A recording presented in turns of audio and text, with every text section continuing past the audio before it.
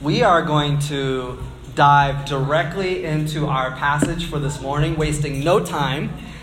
But before we do that, would you join me in prayer for the illumination of the Holy Spirit? God, as we come to the scriptures this morning, we do so as an altar at which we expect to encounter the living God.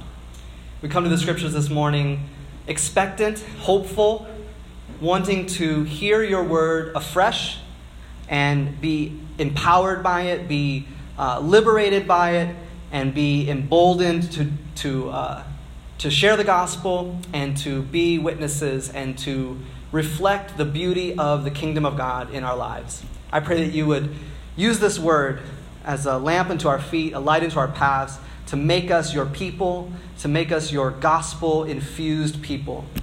In Jesus' name we pray. And all God's people said, Amen. All right, so if you have a translation of the Bible, either in print or on some kind of digital device, you're welcome to turn with me to the letter of Galatians, chapter 3. If not, you're welcome to follow along on the screens behind me. I'm going to be reading from the New International Version. Galatians chapter 3, starting in verse 23, goes like this.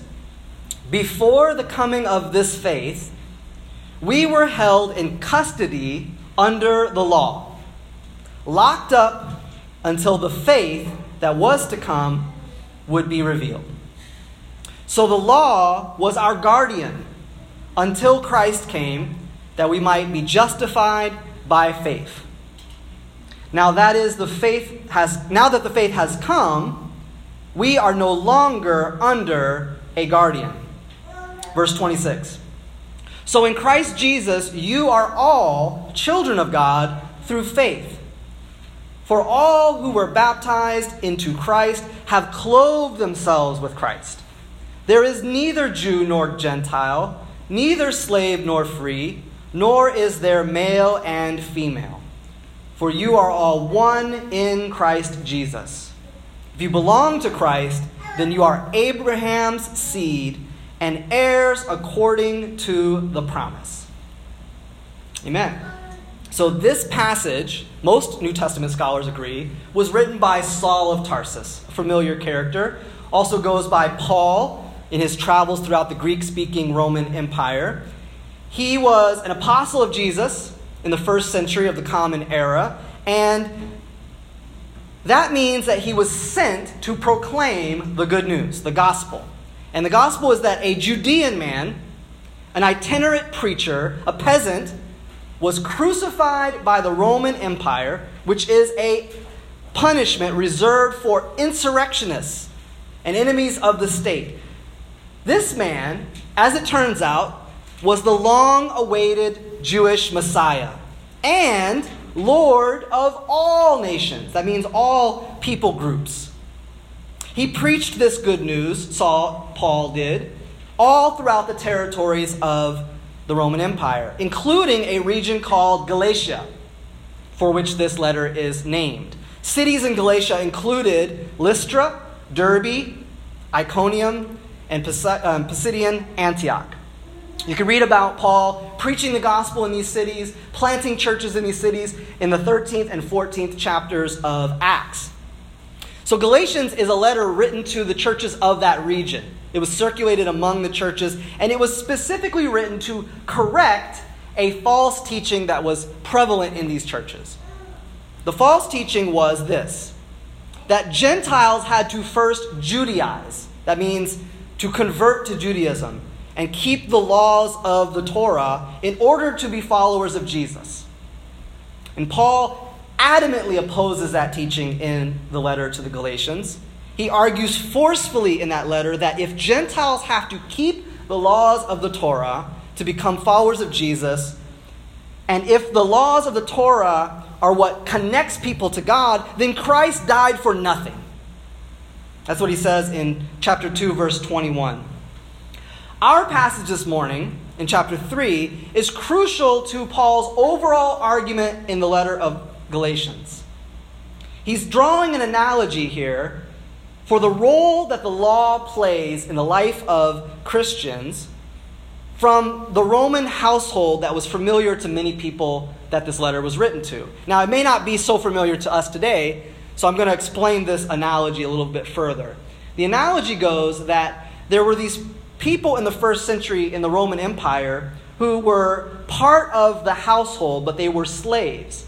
And their job was to act as caregiver and guardian of the children in the household. They were called pedagogos, or pedagogues.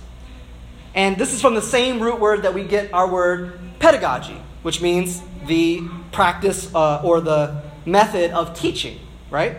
So these were teachers. The pedagogos was a tutor, a guardian, a caregiver. Maybe a modern parallel would be an au pair, right?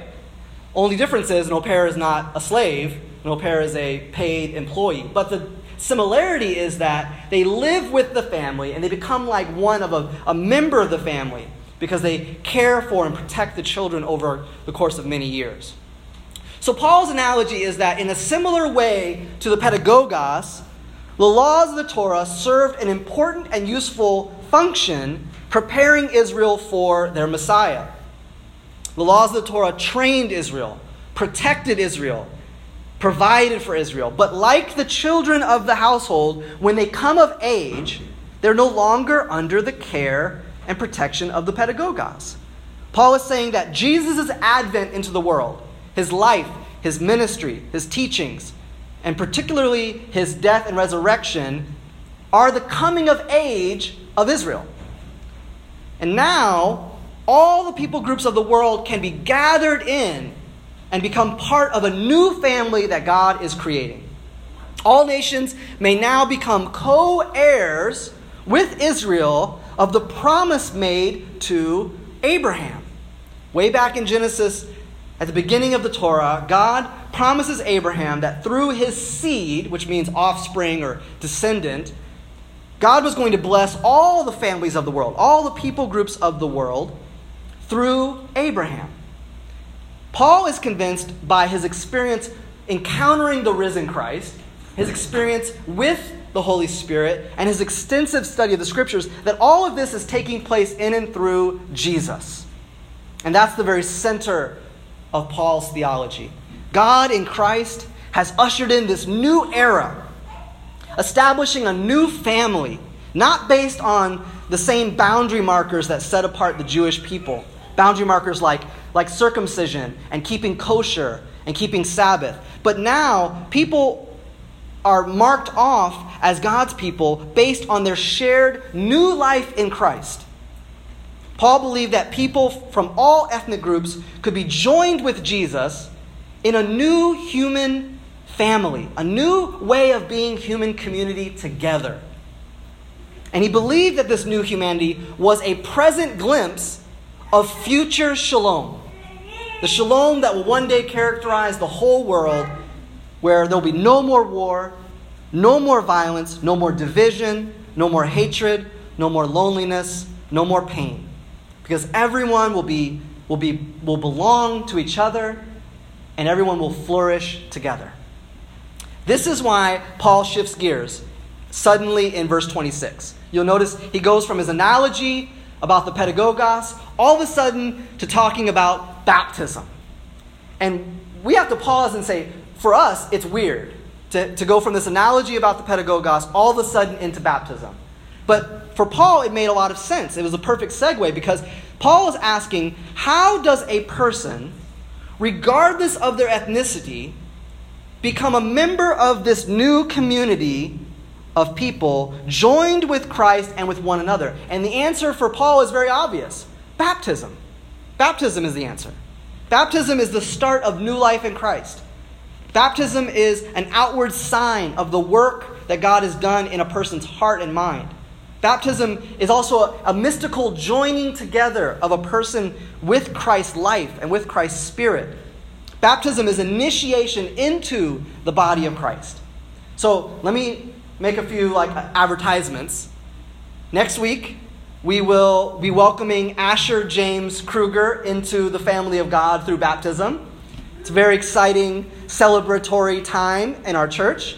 And if you have any questions about infant baptism, that is completely normal and natural. I did. In fact, I was pretty adamantly opposed infant baptism for some part of my life. So talk to me after the service. We could talk about infant baptism. But next week, we are going to celebrate together the introduction, the initiation of Asher James into the family of God through baptism. Second advertisement is that next week I'm going to kick off something that we're calling Misfit U. Misfit U is a series of learning sessions, interactive learning sessions, learning community together, where we're going to be exploring 5 key questions. Who is Jesus? Why did he die? What is the Bible? How do we read it? And what is baptism? I'm going to be doing this in Theater Mu shortly before the service, from 8:30 to 9:30 before the service. And these sessions are designed to explore the Christian faith and culminate with baptism in a very similar way to how they did it in the early church. In the early church, a person would be baptized after a season of learning and practice. You had to become part of the community, and then you were baptized. Also, it's kind of the pattern of what's called confirmation, if you're familiar with confirmation. Confirmation is when an infant is baptized, later, as they grow up and they're entering young adulthood, they get an opportunity to explore the faith and make a decision to confirm their baptism. I have a coworker in my day job who was baptized as an infant in the Methodist tradition. And she talks glowingly about her confirmation class, how formative it was and how what an amazing opportunity it was for her to explore her faith. So that's kind of the pattern of this series we're calling Misfit U over the summer. I want to invite you to join me for those sessions, especially if you have questions or you want to dig deeper into these questions. I think it's going to be a really fun time of learning together. I'm going to try to make it as interactive as possible. Okay, advertisement's over. Now, it might not be obvious to us at first, but this passage in Galatians 3, it's also where we find a lot of the ideas that are in our mission and vision as a church, as Roots Covenant Church. A crucial part of our mission and vision is that we want to be a new people, a new family, rooted in Christ. We see ourselves as a community of misfits on a mission, finding identity in Jesus. These ideas of being a new people, united in Christ, having our identity found in Christ, being a community, all of these are found in this passage of Galatians 3. But these ideas have to come down out of heaven and they have to put on flesh in our real life community, right? And that brings me to a confession that I must make about this passage. It's directly related to our series that we're in right now, actually wrapping up this week, DTR, Exploring Relationship Dynamics. My confession is that my interpretation of this passage has shifted dramatically over the years.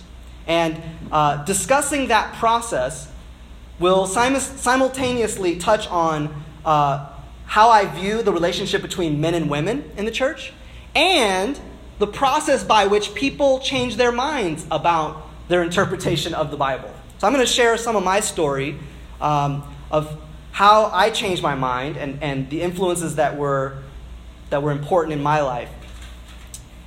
And I think it's going to shed some light on how we might walk with other people who are in that same process. Amen? So to start, I need to define some terms. First term that I need to define is complementarianism. That's a big, wordy, nerdy word, fun word. Complementarian is someone who is not someone who enjoys giving compliments. That's a common misconception. Different compliment. That's compliment with an I. This is compliment with an E. A complementarian with an E is a term used to describe someone who believes that the Bible teaches gender role hierarchy. Superiority, inferiority, hierarchy. A complementarian believes that women are taught in Scripture to submit to men, but men are not taught to submit to women. A complementarian believes that women are equal in essence to men, but subordinate in role to men. A complementarian believes that women are prohibited from occupying offices in the church like senior pastor, which isn't a biblical office at all. It's not in the Bible. But they're prohibited from teaching men in an authoritative way in the church. Most of the biblical support for this view comes from a few passages in the letters of Paul. Way back in January, I preached a sermon on one of those passages, 1 Corinthians chapter 14, verses 26 through 40. That sermon was called One Spirit, Many Voices. You can go back and listen to that if you want to hear my interpretation of that passage. It's on the podcast feed and it's on the website.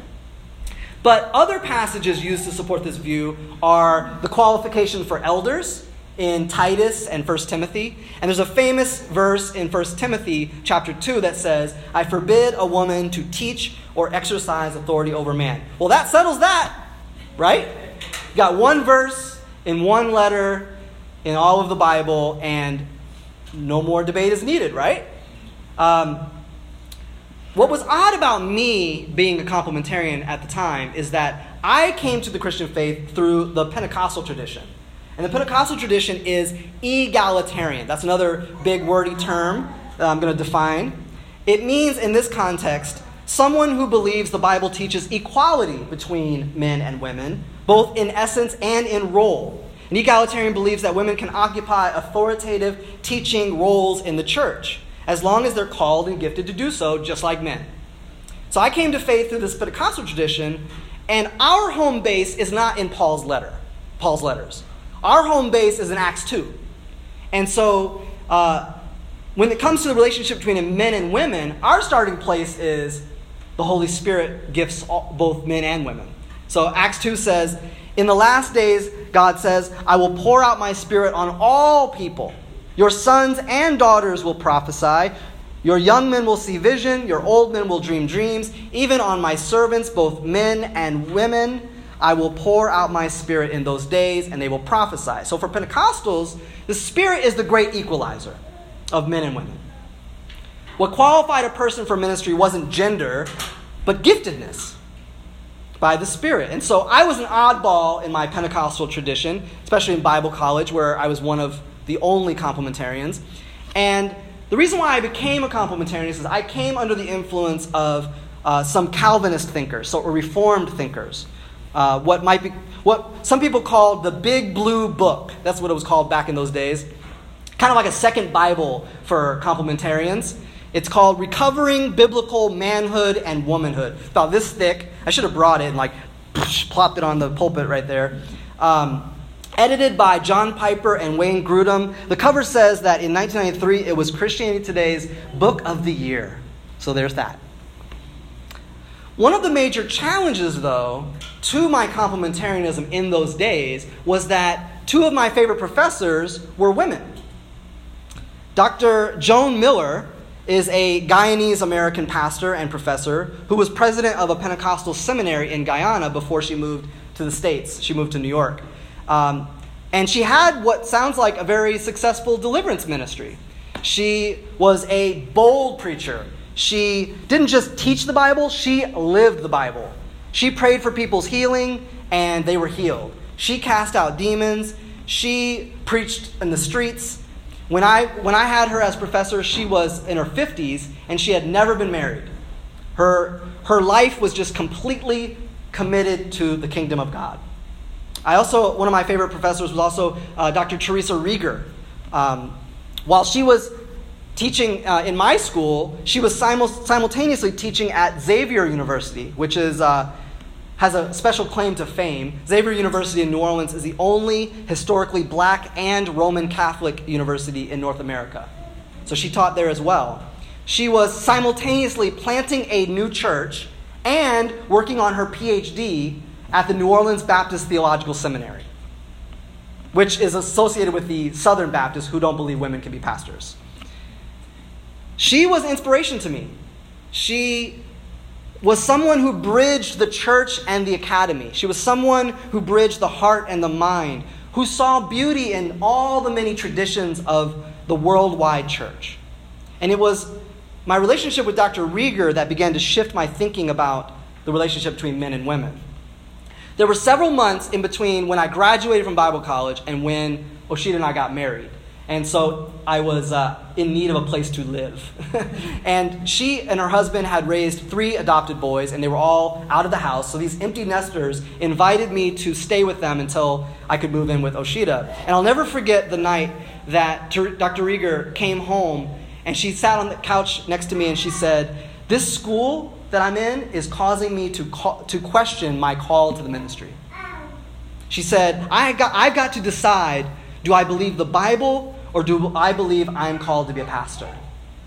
And even though I was a complementarian at the time, this indignation rose up in me. And I said, if you question your call to the ministry, everybody got to question their call to the ministry. If you question your call to the ministry, I got to question my call to the ministry. Because she was such an inspiration to me, and I thought so highly of her. How dare you question your call to the ministry? You're my mentor. Dr. Rieger was wrestling with the same thing that I came to wrestle with in that time, and that was another big word, hermeneutics. In this context, hermeneutics is a fancy word for biblical interpretation. She and I were both immersed in a world that had a very rigid, wooden interpretation of the Bible. If Paul wrote to the first century church in Ephesus that women couldn't be pastors, well, then that was universally true for all time.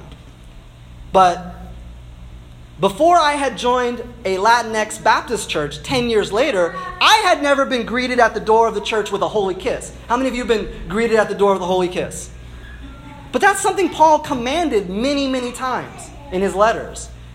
I knew many complementarian women who wore braided hair and jewelry. That's also in the same passages as the prohibition of women pastors. So I had to wrestle with what I believed about interpreting the Bible. How is it that some things are considered cultural artifacts of a bygone era? But when female subordination gets taught, that's an eternal principle that transcends culture. That was odd to me, and I had to wrestle with that. Dr. Rieger challenged my thinking around the relationship between men and women by modeling in front of me the reality that God had indeed called and gifted women to be pastors and professors. I had to reconsider my interpretation of Scripture in light of my personal experience with a real human being who has the same Holy Spirit as me. Now, is that biblical? Aren't we taught that our personal experiences don't matter? Aren't we taught that what the Bible says trumps our personal experiences? I was certainly taught that. But in reality, we all do that. Our personal experiences do inform our interpretation of the Bible. And it is biblical. I'm going to show you. The Apostle Peter was a devout Jew. He never violated the laws of the Torah. He kept kosher, and he never stepped foot inside of a Gentile's home. Because, of course, Gentiles were unclean, right? They did unclean things, and if you stepped inside their house, you defiled yourself.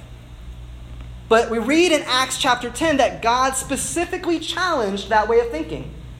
After the resurrection of Jesus, God called Peter to go to the home of a Gentile, a God-fearing Gentile, and baptize him into the fledgling church.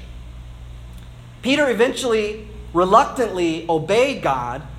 And I'd encourage you to read that entire account in Acts 10. But I'm going to just choose a few excerpts that I think are particularly relevant. Verse 28 of chapter 10 in Acts is particularly relevant. Peter said to them, "You are well aware that it is against our law for a Jew to associate or to visit a Gentile. But God has shown me that I should not call anyone impure or unclean." Verse 34 and 35 say, "Then Peter began to speak. I now realize how true it is that God does not show favoritism, but accepts from every nation the one who fears him and does what's right." Verses 44 through 48.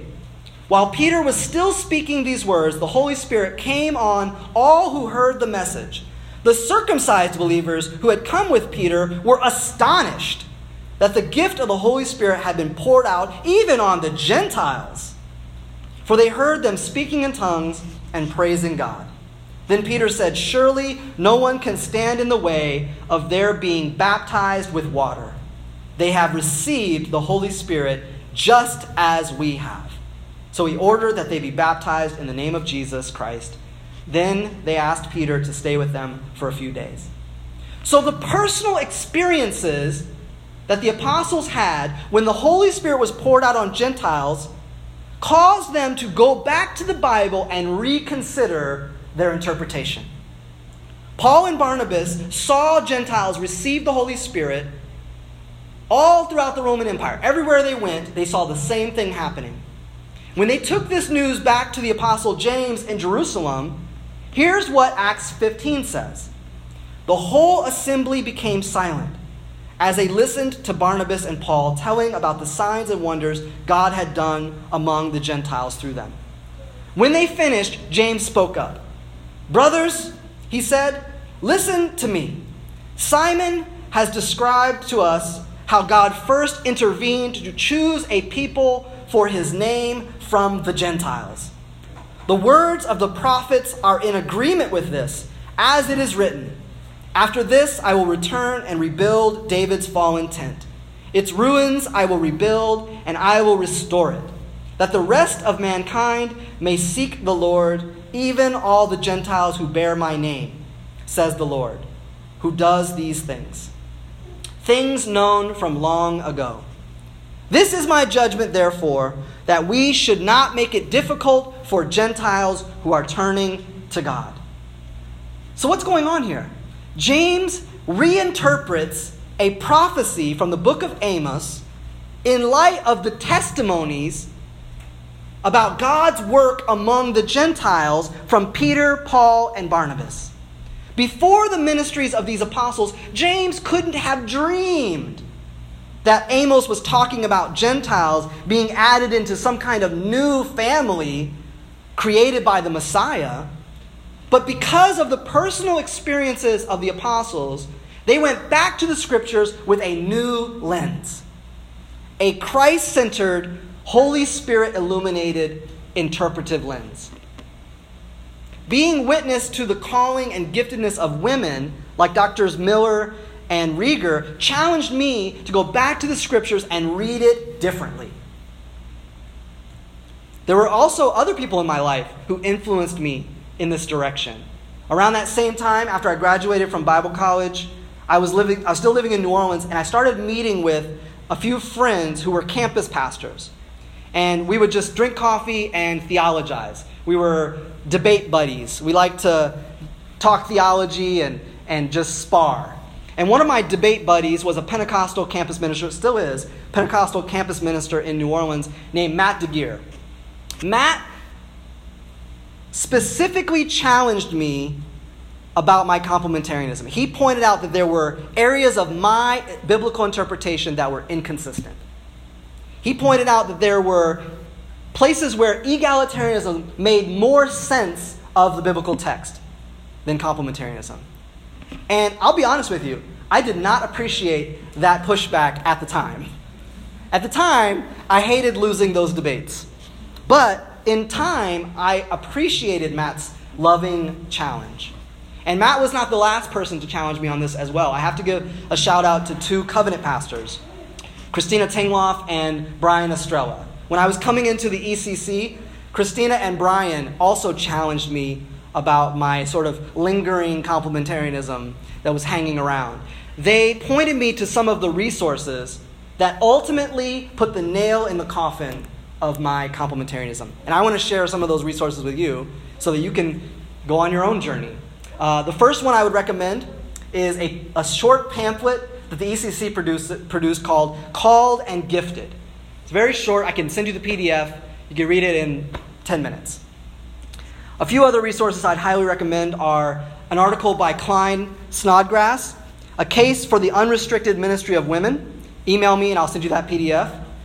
Two of my professors from Gordon Conwell, Ida and Bill Spencer, wrote Beyond the Curse, Women Called to Ministry. Scott McKnight has a book called The Blue Parakeet with several good chapters on women in ministry and biblical interpretation. N.T. Wright has a really helpful essay on women in ministry called The Biblical Basis for Women's Service to the Church. And then there's a counterpoint to the Big Blue book called The Big Red Book. And that one is called Discovering Biblical Equality. That's a powerhouse resource. It's like this thick. And then I'd also recommend How I Changed My Mind About Women in Leadership. compelling stories from prominent evangelicals. Tony Campolo's in there. John and Nancy Ortberg are in there. So those are some of the resources. Take a picture of that, or I can send it to you, and check those out. My experiences with women of God who were called and gifted, combined with the strong yet loving challenges from friends like Matt, Christina, and Brian, and aided by scholarly research and writing by some brilliant theologians, shifted my way of thinking, how I read the Bible, and how I viewed the relationship between women and men in the church. What I've come to realize is this. When I was a complementarian, I read Galatians 3 as if being in Christ was some kind of spiritual status before God, a salvation ticket to heaven. But when Paul is talking about the oneness of all those who are baptized into the Messiah, he's not merely talking about some spiritual status before God. He's also talking about the social reality of the relationships between men and women, Jews and Gentiles, slave and free, in the body of Christ. The real life, flesh and blood relationships. How do I know this? Because in the previous chapter, Galatians chapter 2, Paul recounts this incident that took place in Antioch. In Galatians chapter 2, Paul says that he had to directly confront the apostle Peter for withdrawing from the Gentiles during the communal meal of the church. Galatians chapter 2 verse 14 says, "When I saw that Peter and Barnabas were not acting in line with the truth of the gospel, I said to Cephas in front of them all, 'You are a Jew, yet you live like a Gentile and not like a Jew. How is it then that you force Gentiles to follow Jewish customs?'" Peter was withdrawing from Gentiles socially, withdrawing from fellowship with them, as if they were not welcome in the church, as if they were unclean, as if he had not witnessed himself them receive the Holy Spirit just like Jews. And Paul calls this a denial of the truth of the gospel. That is very significant. The gospel is that God in Christ is renewing all things, destroying every dividing wall created to keep humans away from God and away from each other. The gospel is that God's future kingdom of shalom is breaking into the here and the now. A glimpse of Revelation 7, when all peoples will be united together in worship of the Lamb in all of our cultural and ethnic diversity. Peter was denying that gospel. Oneness in Christ, the kind that Paul is talking about, is not merely theoretical oneness. Oneness in Christ, the kind that Paul is talking about, isn't a salvation ticket to heaven. No, the oneness in Christ that Paul is talking about is social. It is ecclesiastical. It's talking about our unity and equality in our diversity. The oneness that Paul is talking about is not sameness. It's not uniformity. It's interconnectedness, interdependence. The oneness that Paul is talking about is a church that embodies the truth that Jesus is Lord of all peoples, that Jesus is our shalom, that Jesus unites us in one spirit. Here's how Ida Spencer puts it in her book, Beyond the Curse. She says, Gentiles were not only perceived as equals to Jews before God, they were also treated as equals to Jews by the early Christians. Always, theory precedes practice, or practice assumes an already held theory. The theory that justification by faith creates an equality between Jews and Gentiles, slave and free, male and female, precedes the practice. Transferring the theory into practice takes time. To be one in Christ Jesus is never simply a spiritual instead of social statement. Oneness is always spiritual and social. Because God is one, the church is to be one in unity. Its members living in harmony, economically and spiritually interdependent, serving the interests of others in humility, even as Jesus Christ, to the extent of death. Unless this oneness of standing before God in the Messiah takes on flesh and blood and shows up in our real life community relationships, then it's no oneness at all. It's a denial of the gospel. In the same exact way that Paul denounced Peter for treating the Gentiles like second-class citizens, men treating women like second-class citizens is an equally offensive denial of the gospel. Galatians chapter 3 is a glimpse into how the Apostle Paul viewed the concrete reality of new life in Christ. The true family of Abraham is not formed by ethnicity, not by class, and nor is it a matter of male privilege. We are joined together by our shared allegiance to Jesus as Lord, by our common baptism into one body. Our God-given distinctions are no longer divisions. In Christ, our diversity is not an obstacle to our oneness. Our differences are our strengths. Just like a body has to be made up of different body parts in order to work together. This means that in the exact same way that Jews and Gentiles are equally called and gifted by God's Spirit, men and women are equally called and gifted by God's Spirit. To serve in the church, to lead in the church, to preach in the church, to administer the sacraments. And we as a body are called to proclaim the truth of the gospel. Amen? Let's pray. God, I thank you for the way in which you take us on a journey of discovering more about you, more about ourselves, more about one another. I thank you for the body of Christ, that is your laboratory, a place where you work on our hearts and our minds, how you take us on a journey of discovering what the scriptures are saying to us now, what they mean for us now in real life, flesh and blood relationships. I thank you for the journey that I've been on, and I thank you for the men and women who have challenged me, encouraged me, pressed on me to study, to learn, and to grow.